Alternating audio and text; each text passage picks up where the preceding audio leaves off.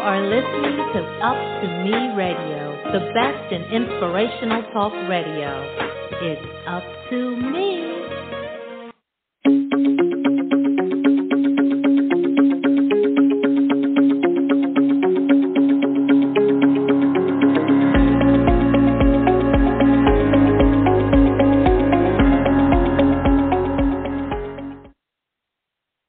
Greetings. Welcome to the premiere episode of Call for Caring's new podcast, The Empowerment Hour. My name is Michelle Bolden, and I will be your guide as we journey through caregiving together. The Empowerment Hour is a continuation of our last series, Call for Caring on Purpose, which was on the Finding Your Forte channel. So we just want to thank everyone for their amazing support. We had over 10,000 listens and heard in over 3 countries.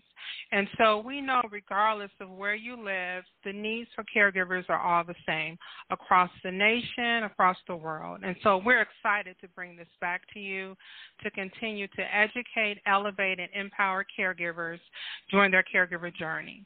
Today's episode is live, so we want to hear from you. We ask that you call in. You can call in at 347-324-5246 and press 1. And our guests are waiting to answer your questions and engage in conversation with you. And so our guests will include organizations from our top 3 shows from our previous series.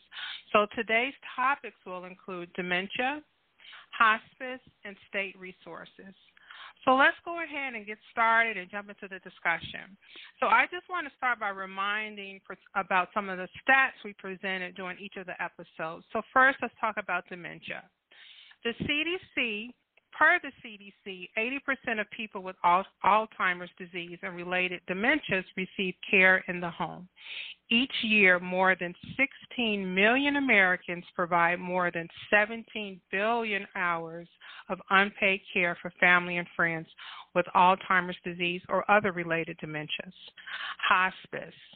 In 2016, the Department of Health and Human Services identified that most adults did not mention the major components of palliative and hospice care in their definitions, implying there is a low level of awareness of these services. Palliative and hospice care education initiatives are needed to both increase awareness of and reduce pre-misconceptions about the services. And then state resources, specifically the Atlanta Regional Commission. Now, according to the U.S. Census Bureau, Georgia has the 9th fastest growing 60 and older population. The Census Bureau estimates that more than 20% of Georgia's population will be 60 or older by 2030, an increase of almost 34% from 2012. Now, we just mentioned the numbers about Georgia, but this is across our nation that we're seeing this tremendous growth in seniors. So all of these topics are important, and we can never learn enough about them. So I'm excited to bring our guests back and introduce or reintroduce them today. So I want to please welcome Enan Wright. She's the owner and administrator of Sovereign Hospice. P.K. Bevel. She is the founder of Second Wind Dreams. Gwyneth Johnson. She is the CEO of Second Wind Dreams. And Carol Polino. She is the unit manager at Atlanta Regional Commission. So welcome to all of our guests. We're so excited that you're here with us today, and we truly appreciate you being here. And so before I begin my questions, I just, again, want the opportunity to make sure our listeners can call in, and that's at 347-324-5246 and press 1 to ask a question. Okay? Please listen for the last 4 digits of your number, and then you can ask your question.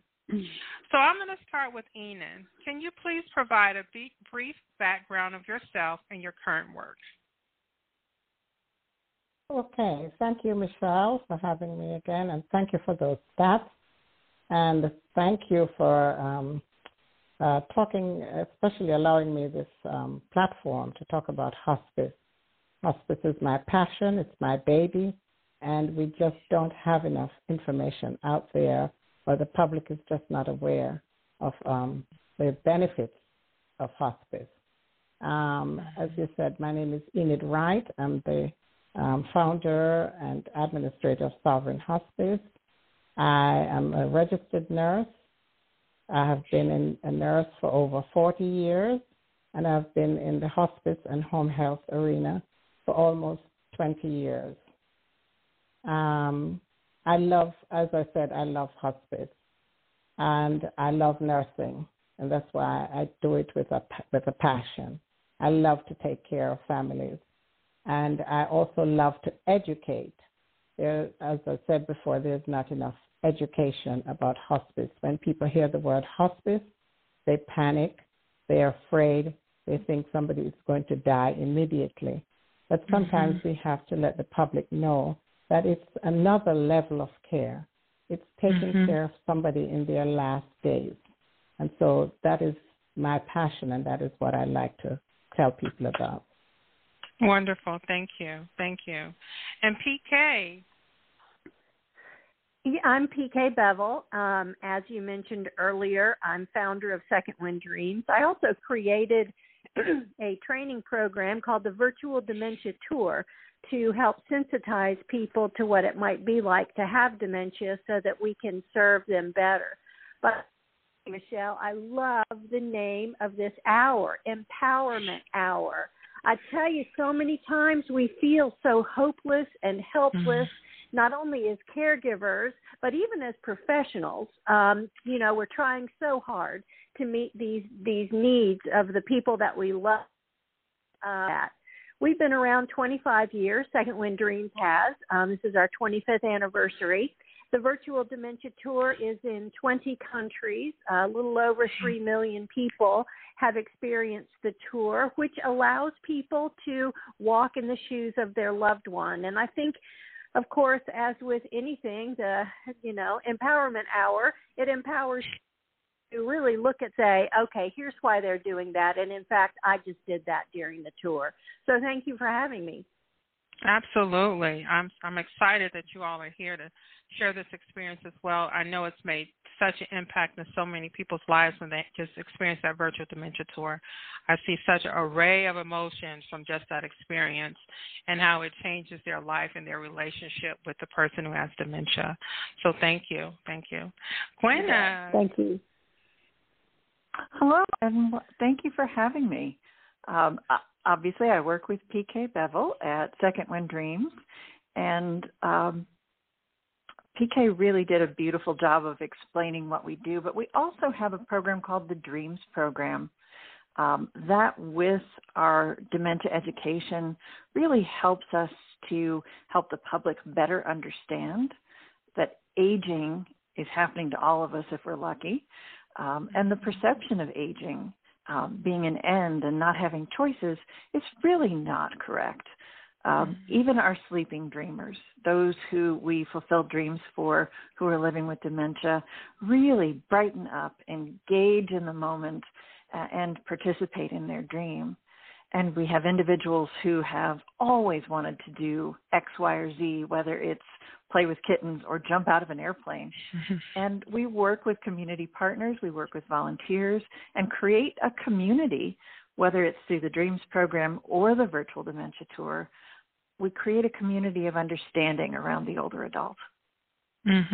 Absolutely. That's amazing. Jumping out of an airplane, I love it. Wow. Anything is possible. That's right. I love it. All right. Thank you, Gwenna. And Kara, can you introduce yourself? Sure. I am Kara Polino. I have a background in intellectual and developmental disabilities, and in 2007 I had an opportunity to work at the Atlanta Regional Commission on a grant, and the grant was to develop and implement a consumer-directed program, the first non-Medicaid consumer-directed program in Georgia, with the goal of preventing or delaying nursing home placement. And that was my first step into the Aging Network, and I loved it, and I've been there ever since. I've worked at another area, Agency on Aging, and now I'm back at the Atlanta Regional Commission as the Access to Services Unit Manager, and that really is a lot of what we're talking about tonight, how caregivers come and get help. So it's the Aging and Disability Resource Connection, the information and referral counselors, the intake for the Elderly and Disabled Waiver Program. So when you think about services, information, and resources, those are the programs that I oversee. Awesome. That's wonderful. You know, and that's a number that I get out often is that empowerment line. It's easy to remember, and it kind of covers all the bases what people would need services for, right? Empower line, yes. Exactly. Yes. So can you give that number? Because we'll mention that a couple of times, because I just think it's such a great resource for people. Yes, it is 404-463-3333. And I do just want to say we are extremely popular now. We've had a big spike in calls. We are worth the wait. I promise you, if you call and leave us a message, we will get back in a few days. I have to tell you, I know people call and we want to help you as quickly as we can, but because we take our time with everyone that calls, it might take a few days for us to get back. So be patient and please give us a call or visit empowerline.org. Awesome. And so just briefly, we just kind of talked about what each of you all do kind of independently. And so this is kind of a two-part question. One is sometimes there are incidents in what we do in our careers that kind of change what we do and how we do it. Is there experience that you've had with a client, a family, the community that'll motivate you to continue to do what you do, that motivates you to continue to want to teach people about hospice and get rid of those rumors, to want to be able to help others to understand dementia and experience that, to want to provide all the resources in one spot that the citizens of Georgia can utilize appropriately. So, Enan, I'm going to start with you if you want to share that experience. Oh, there are so many. I can always pull one out of my hat at any given time.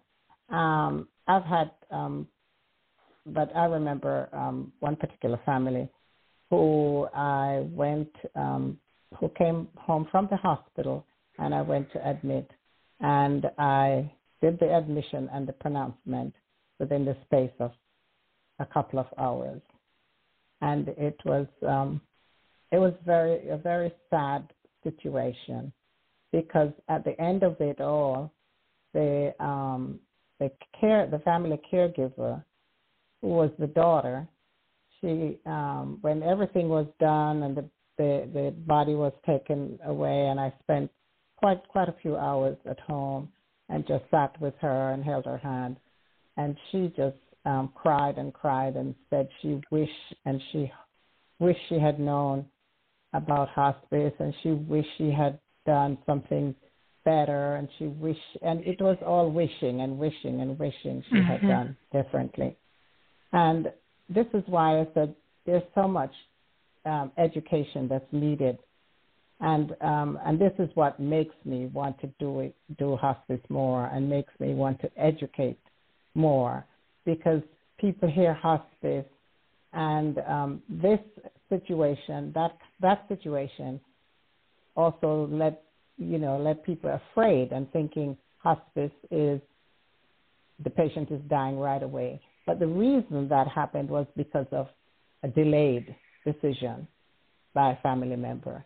So if we can get the information out there in time and get the public educated, then we won't end up with situations like what happened with that particular family member. Right. And, so many times I find that there are families who are on hospice for months and even years. And I always say that sometimes it has so many resources that allows you to support yourself and your family. And it's a support of a quality of life, right? Not just a quantity, but a quality of life. And I believe that's what hospice does when you engage. And we just have to get rid of that myth that it's just an instant death sentence and someone is just pushing morphine, and that's the last of what it is. It's just comfort and a peaceful transition for everybody, not only the person who's passing, but the loved ones who are left, right? We all have to go through this together. And so that's what I respect about hospice, absolutely. Mm-hmm. Thank you, Thank Michelle. you. That's true. And PK, can you share your experience? Yes, and to follow what Enid was just saying about the I wish, that is one of the things that we hear when a family comes through the virtual dementia tour. I wish I had known. Because so frequently when they go through the tour, they want to know what's happening with their loved one, and they want to understand it.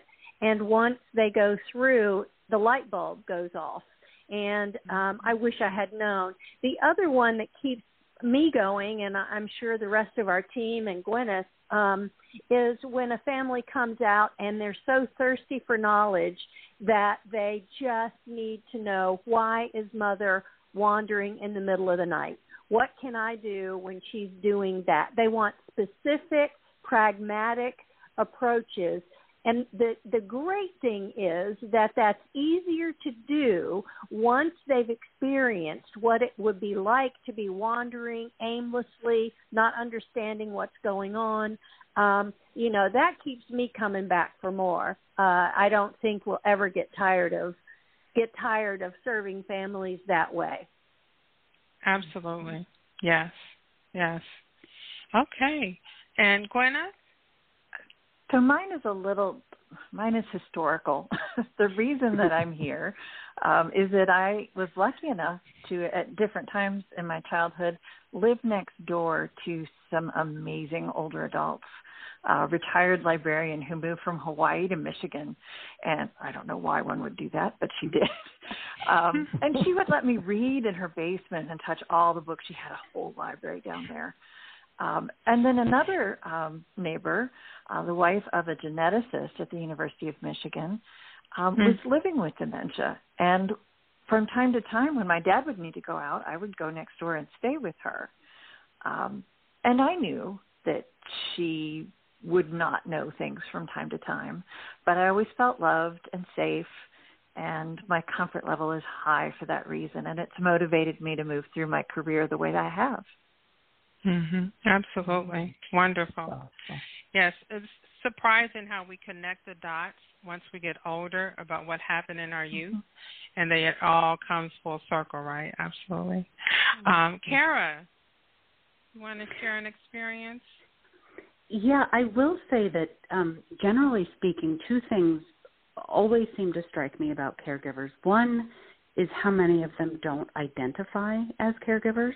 And two is how many caregivers actually fall in the category of needing caregiving themselves. And I'm torn between telling two stories, but the one, I had gone out to visit a family to enroll in a consumer-directed program, and there was a house up front, a newer, well-kept house, and then there was a little, like a very, almost a shack in the back, and they said, come to the back. And that was the little home where this man had, he was born, his parents were born, it was a family home. It was, to say it wasn't fancy is an overstatement, but his wish was to stay in that home. He didn't want to move into the kids' home right in front of his house. He wanted to stay there. And they had moved a hospital bed into the dining room, and 3 generations were taking care of him around the clock. They were eligible for Medicaid waiver services. They were eligible for other home services. They felt that they took pride in caring for their husband, their father, their grandfather. They took reduced employment to care for him. Their school was interrupted to care for him. And it just struck me, the love, the grace that they gave him, honoring his wishes and the sacrifices that caregivers make. You know, and that's a story that we hear so often, that they just don't know where to start. and so they just deal with whatever's in front of them, right? And so it was so many resources that you just mentioned that were available, but they just didn't know where to go and where to start. And so that's why we hope this show is heard and helpful to others in order to know where to go and what to do, and maybe what questions to even ask. And so I have some questions coming directly to me, so I'm going to go ahead and ask those. But I'm also going to remind for folks who want to call in, the number is 347-324-5246. And you press 1 to ask a question. Again, that number is 347-324-5246.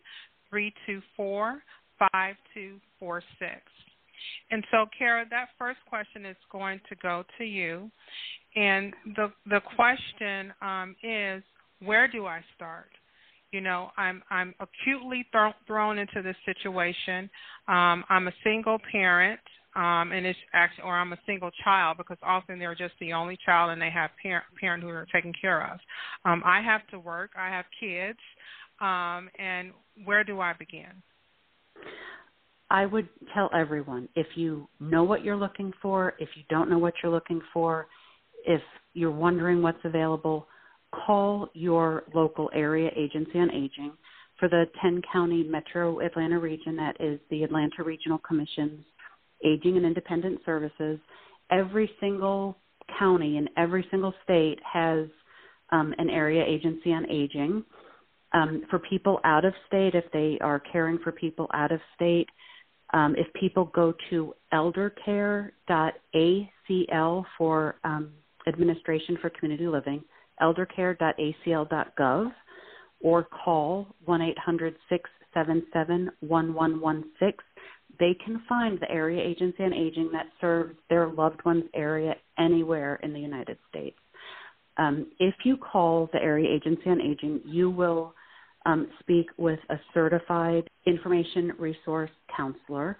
They will give you resources. Some people call us, they need emergency financial. Maybe they've been caring for their loved ones, they've gone through their own retirement, now they're needing some help.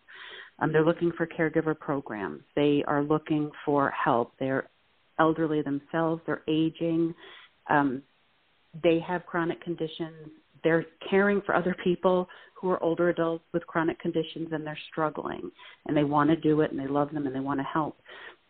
Call and see what is available. There are services that are directly available to take the place of the caregiver, and by that I mean, you know, if the caregiver is struggling with bathing their loved one, meal preparation, going out of the house, housekeeping, there are services that will come in into the home to do those things.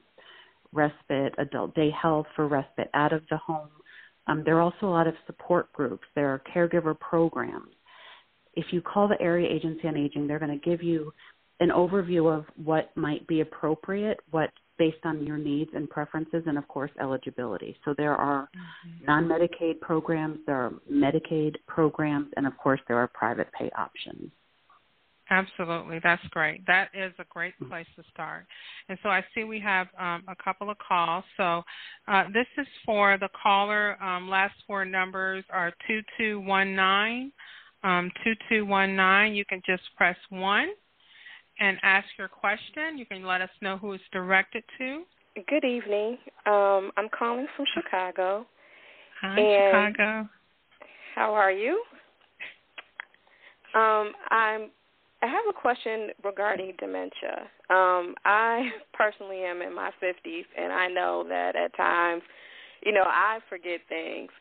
But how do you, when you're working with your parents and noticing that they're forgetting things or misplacing things, at what point is it appropriate to seek help to do testing?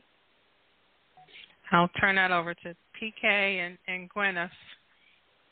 It's always scary to get an assessment, and sometimes it's really hard for your loved one to acquiesce to getting an assessment. If you're concerned, and you know, not necessarily even to voice it, is to go ahead and get a full physical.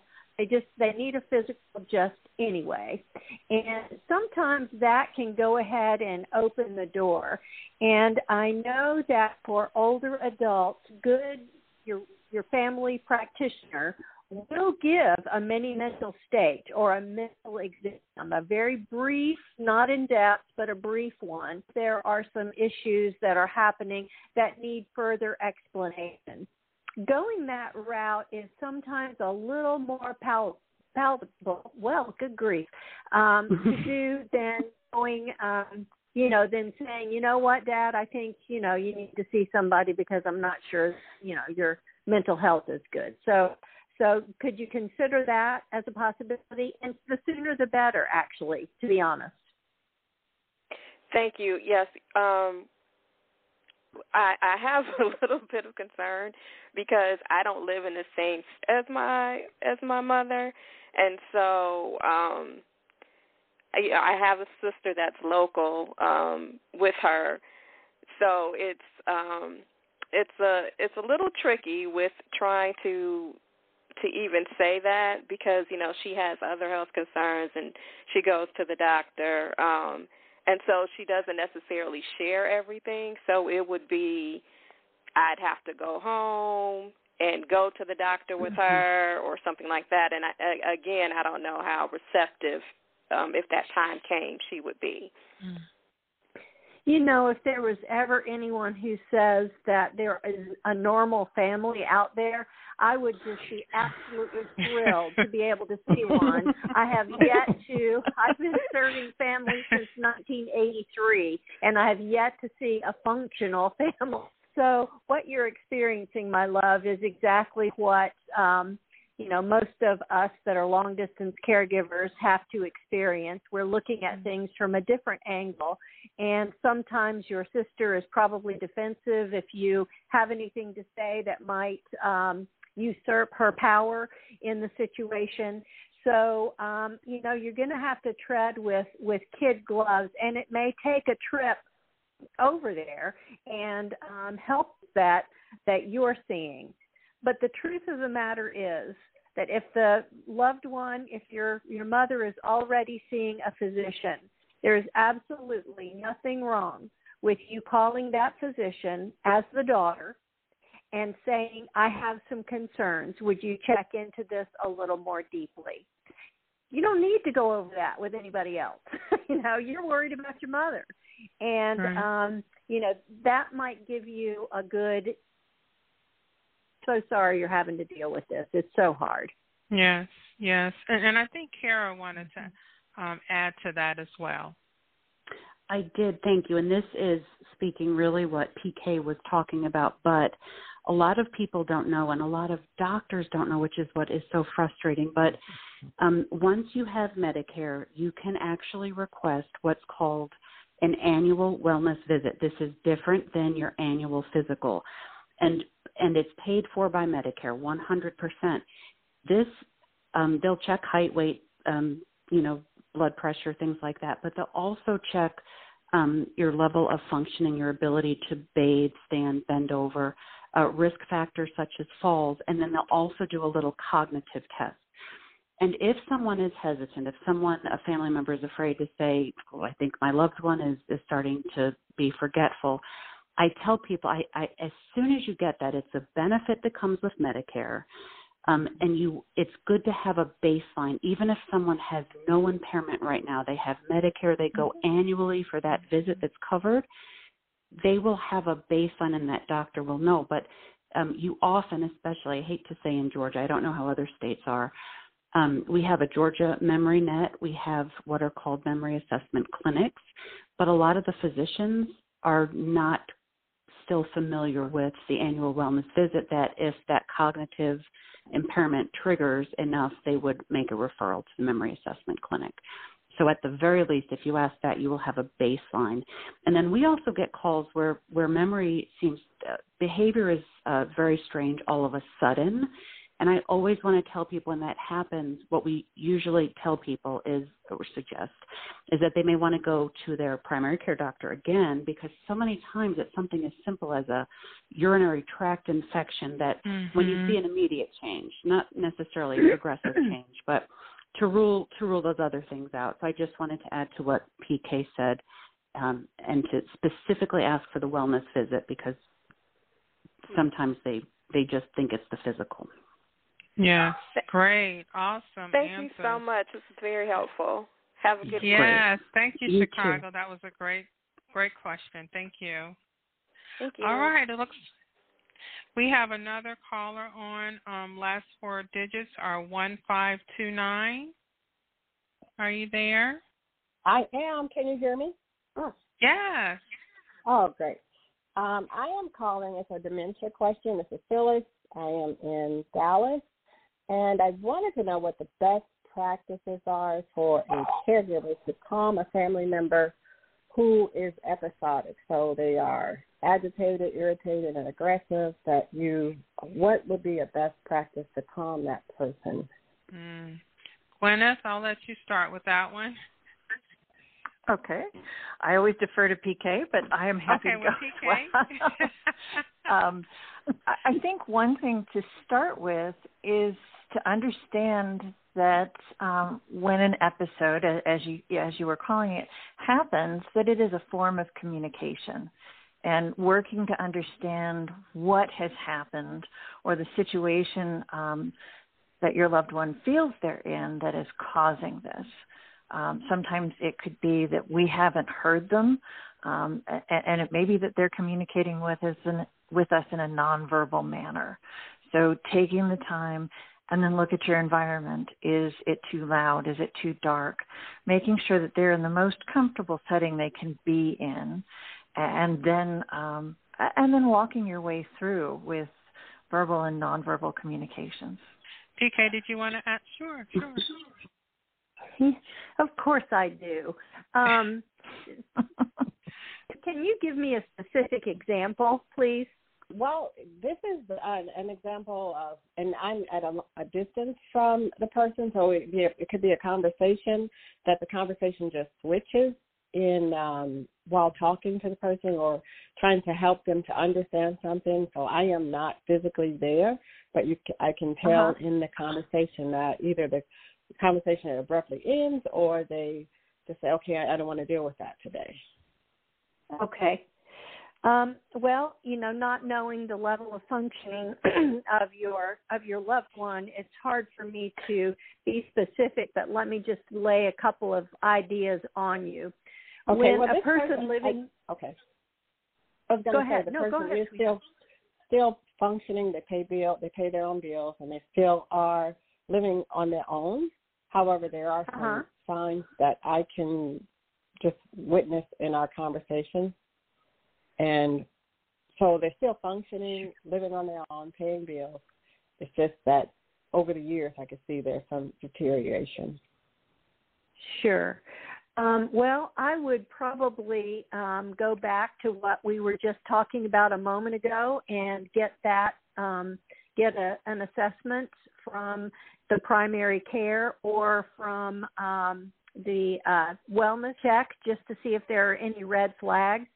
But to me, so often when people appear to be, quote, losing it or not feeling with it on the phone especially, is because if there's a little bit of dementia going on, you remove the affect of the person that you're actually looking at when you're talking to them, and that creates almost another problem. So they can't really pick up on your cues, your visual cues. They can pick up on your verbal cues, and if there is a topic that they're not comfortable with or a topic that is they're not understanding or following well, they will go ahead and change the subject and move on to something else. The problem becomes if we try to bring them back to that topic. They've made it clear. They're done with that topic. And say, well, now, wait a minute. Just a minute ago, we were just talking about, blah, blah, blah, blah, blah. And they could even deny the conversation. No, we weren't. No, I don't know. I don't know what you're No. So if I were you during those conversations, I would probably try to go with either Skype or FaceTime and get a good visual picture of what's actually going on. And if agitation happens, you're going to be able to get a better feel for what is really happening. Are they not following you? Are they having trouble comprehending what you're saying? Are they, even like Gwen said about the environment, if a phone rings in the background or something else happens in the room. So frequently a person that's living with some confusion starts to focus on that and can't focus on the conversation. So, see, there's a lot of variables that have to do with conversation to consider. Okay, Great. Thank you very much. Yeah, thank you. That was helpful, especially the Skype or FaceTime, trying to see the person. Thank you. Yeah. Now, keep in mind, too, that when you try the FaceTime, sometimes it's hard for a person with dementia, if that's what's going on, even though this person's functional, to figure out how to make that whole thing work. So FaceTime's a little bit easier than Zoom. If you can help them get to the FaceTime, that would be the easiest way for you to do that, my dear. Okay, thank you. You're so welcome. Question, Dallas. Thank you. We appreciate it. All right. So it looks like we have some people in the queue, but just remember you have to press 1. So, again, the number is 347-324-5246, and then you press 1. So I have a question that I received. Let's see. What are some signs to look for that would indicate that additional assistance is actually needed, and how soon should one seek such assistance? And so, Enan, I'm going to ask you that from a hospice perspective. Okay. So, could you repeat when you said what assistance? So, what are some signs to look out for that would indicate additional assistance is actually needed, and how soon should someone seek assistance? So, I'm going to place that on hospice, and how soon should they seek that assistance? Okay. So, usually, if a person, we always said if the person's condition is changing or they're declining, and it all depends on the hospice diagnosis. Hospice diagnosis can be varied. It can be. Let me go back to say, people always think that somebody has to have cancer to be on hospice, and certainly not. You can have heart disease, you can have Alzheimer's, you can have kidney disease, any of those conditions. We usually look for if the person has been having multiple admissions to the hospital, and every time they go to the hospital, they come back, they are sicker or they are weaker. The person is losing weight. They are not eating, they're eating less. They're sleeping more. Those are things that you start looking at. And every time that they visit their physician. Now, not all physicians are on the up and up with hospice, where hospice is concerned, because there are some physicians who don't wait a long time to refer their patients. But any sign that person is not doing as well as they were, say, 6 months ago or 3 months ago, and you notice that their condition is changing, any of the things that I have mentioned before, then you want to speak to the doctor or talk to their doctor. And you don't have to wait for your doctor to tell you that the patient needs to be on hospice. You can always call a hospice agency, and somebody will come out and assess the patient and go over and talk to you. and then we can get in touch with the doctor and see if there are issues that person have and if they are hospice eligible. Okay, so that's a good point. So you do not, an order is not required for a hospice assessment to be done. Correct? No, you Okay. don't have to have an order to have a hospice assessment. If the family or the patient has a condition or a diagnosis and they wish to be on hospice, we can go out and do the assessment. And if the patient is eligible, then the medical director can write that order. Okay, that's great to know. Okay, great. Yeah. Time has flown by. We're on the latter part of the hour. I cannot believe that it has flown by.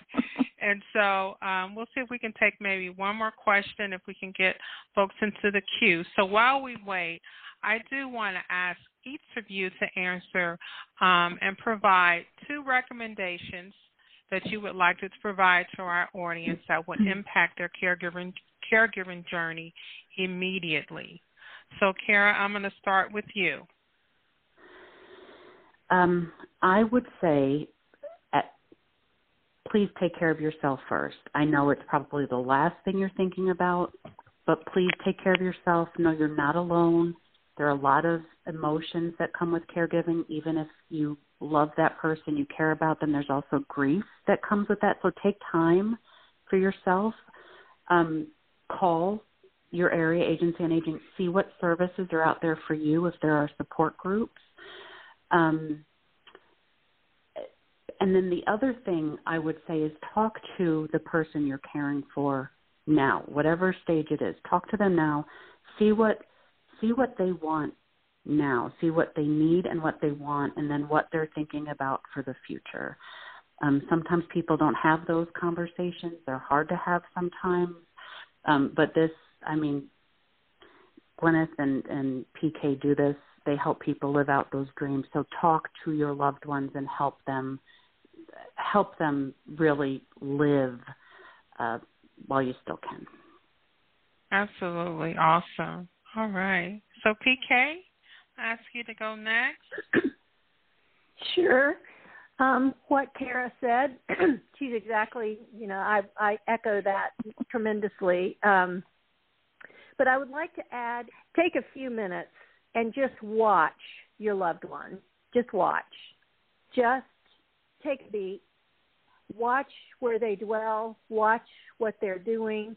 Try to spend a minute getting into their mindset. Try to view the world from their perspective.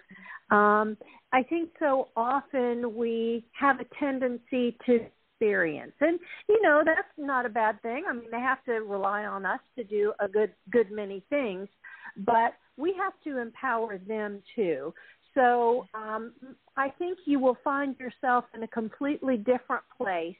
And I don't recommend you do it just once, but if you could do it on a regular basis, especially when things are tough, just pull up a chair in the background, observe your loved one.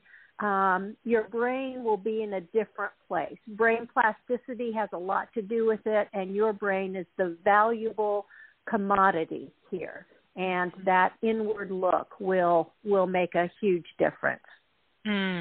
Absolutely. That's awesome. Okay. Enan, I'm going to let you go next. Okay.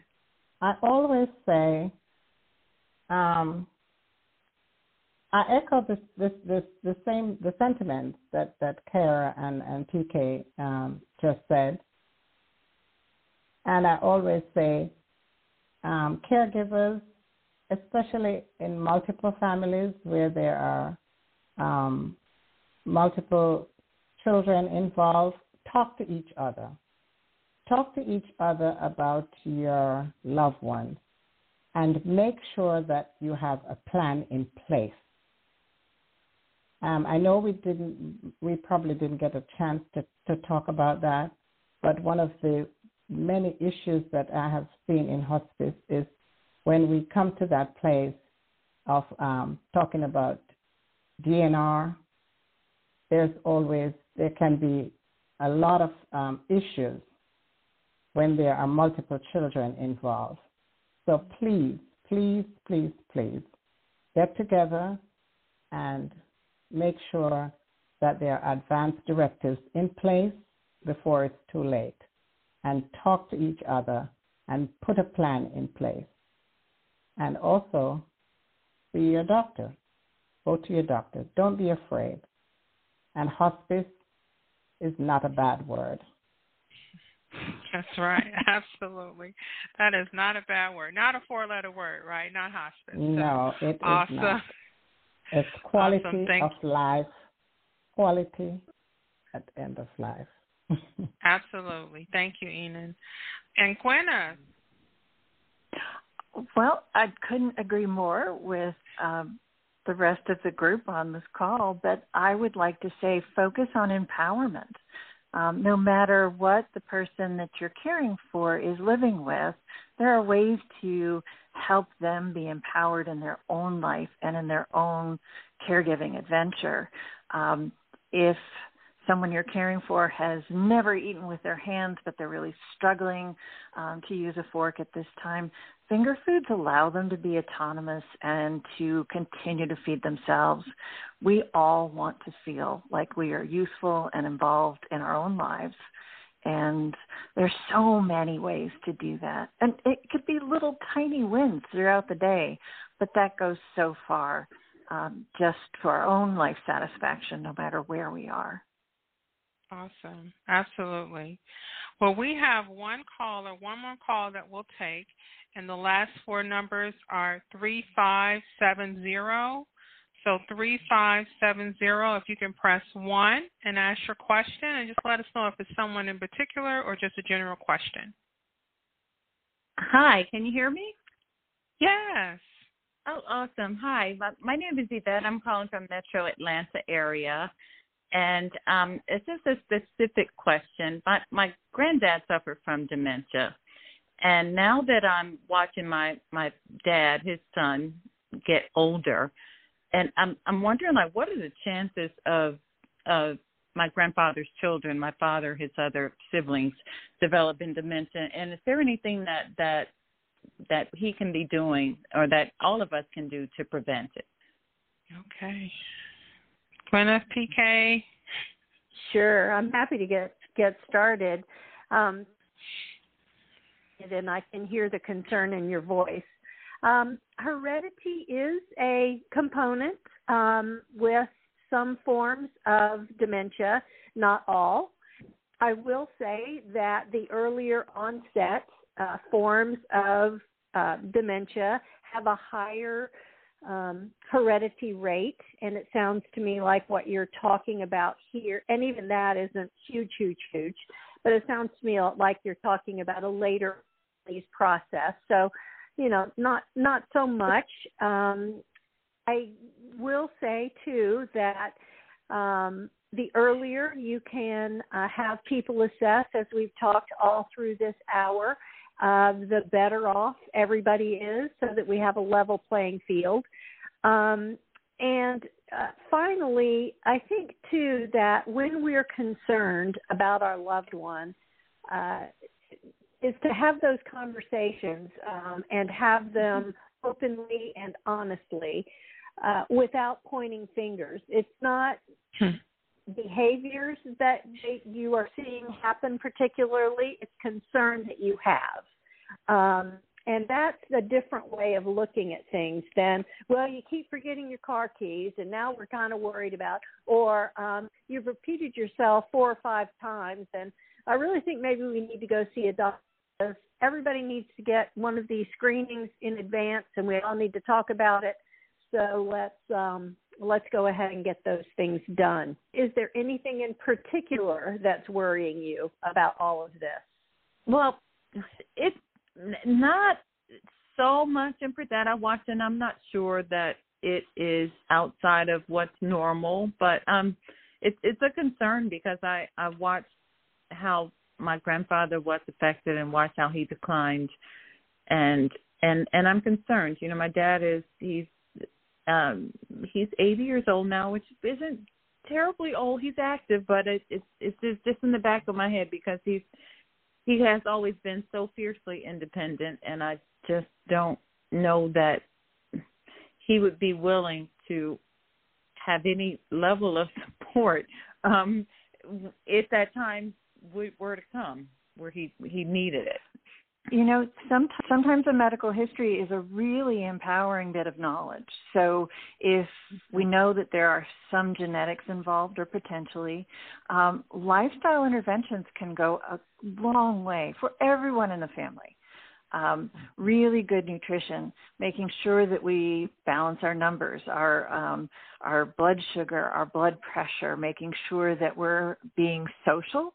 Socialization is so key to us as human beings in general, and then that we're being physically active, and that doesn't have to be running a marathon. That can mean gardening, but just moving, whatever it takes. All of those things that probably our grandmother told us to do, we should all be doing to make sure that we have successful aging. Absolutely. Thanks. Okay, I'm sorry. PK, go ahead. Just one quick thing, Yvette. Also, well, and I lost my train of thought. So there it went. It was a good one, too. Probably one of my better ones. The whole hour could have been taken care of in that one comment I was just about to make. I'm so sorry. Yeah, but it's no. Well, if it comes back as we get ready to wrap up, we'll have you to make sure you add that in. But thank you so much for the question. It was a great question. I hope that was helpful for you and your family. Oh, thank you so much. You're welcome. All right, so we've come down to the last few minutes here. So I'm just going to ask each of you all to share your contact information. If there's just a burning resource you recommend that they have, that you could share that as well. If there's a website, et cetera, they need to follow, please share that as well. So, Enan, I'm going to ask you to go first if you want to share your contact information and any specials you think our listeners should have. Okay, so we have actually Sovereign has just rebranded, and we have a brand new website. It's www.sovereignhospiceinc.com. And to reach us, our number is 470-223-3773. And we are available. We are around the clock 24/7. And we are located in Sandy Springs, Georgia. All right. Thank you. All right. Kara? I would say please visit our website, empowerline.org. There are great resources, including information about hospice, events like Second Wind Dreams, virtual dementia tours, a lot of resources for caregivers and specific conditions that they're helping people with. And to call us for services, to speak with one of our Aging and Disability Resource Connection counselors, please call 404-463-3333. Leave a message, and we will call back. It might take us a few days, but we will call you back. Wonderful. Thank you. PK? Yes. For our previous call, the underlying question from several callers has been, when do you know it's time? And that's kind of a constant thing with family members. And I'd like to recommend families that it's time to really take more initiative when the person's quality of life is so impaired that they're not able to function in the way they normally did. That should be the watchword right there. Okay, so now I got that off my chest. We are, our website is Second Wind, just spell out secondwind.org. But I got to tell you something exciting. We have a conference coming up on May the 11th. It's free. We want family caregivers to come. And those of you in Dallas and Chicago, we have a virtual opportunity to be involved in it. We're going to be making a dream come. So a woman always dreamed of graduating from high school, and we're going to make that happen for her. And so we're just going to have have a great time. So we hope that you'll go to our website, you'll sign up for the conference, and Gwyneth, I can't think of, would you take it from here? I will. So it is our 25th anniversary, and every month throughout the year we will be putting on virtual dementia tours and open houses so that we can really connect with our community. So those are in person. But each quarter this year, we are also offering, in partnership with AARP Georgia, the caregiver roundtables. We have a topic, we have some basic questions, and then I just facilitate. It really is about the caregivers and the information that they share. If you are interested in the caregiver roundtables, I'm going to give you my email address. It is Gwenyth, GWENYTH, at secondwind.org. or my phone number, 470-242-0908. And I will be very happy to connect you with the registration for those. They are complimentary. And our next one is April the 28th. We are talking about telehealth, telemedicine, and how that can support the family caregiver. Wonderful. Wonderful, wonderful, wonderful. Thank you all so much. This has been truly an empowering hour. We have filled this hour up with so much great information, great callers to ask awesome questions, and I feel that whoever listened today was filled, and who will listen in the future will be filled as well. And so I want to thank each of my guests so very much for coming today. I really appreciate you all being here and your support. And so, again, the Empowerment Hour is presented by Call for Caring, Inc. Our organization supports caregivers through resources like the podcast, the expo, upcoming courses, grants. And so we want you to stay connected with us through the podcast, but also you can stay connected through our website at callforcaring.org, where you can learn information. You can certainly donate to our cause. Today's episode can be heard on uptomeradio.com, Apple Podcasts, Spotify, Google Podcasts, Amazon Music, and in the future, viewed on YouTube via the Call for Caring channel. So again, thank you so much for tuning in. Thank you for our listeners and our guests who called in and asked questions. So we hope that today's episode of the Empowerment Hour has met our goal to educate, elevate, and empower caregivers during their caregiver journey. Thank you.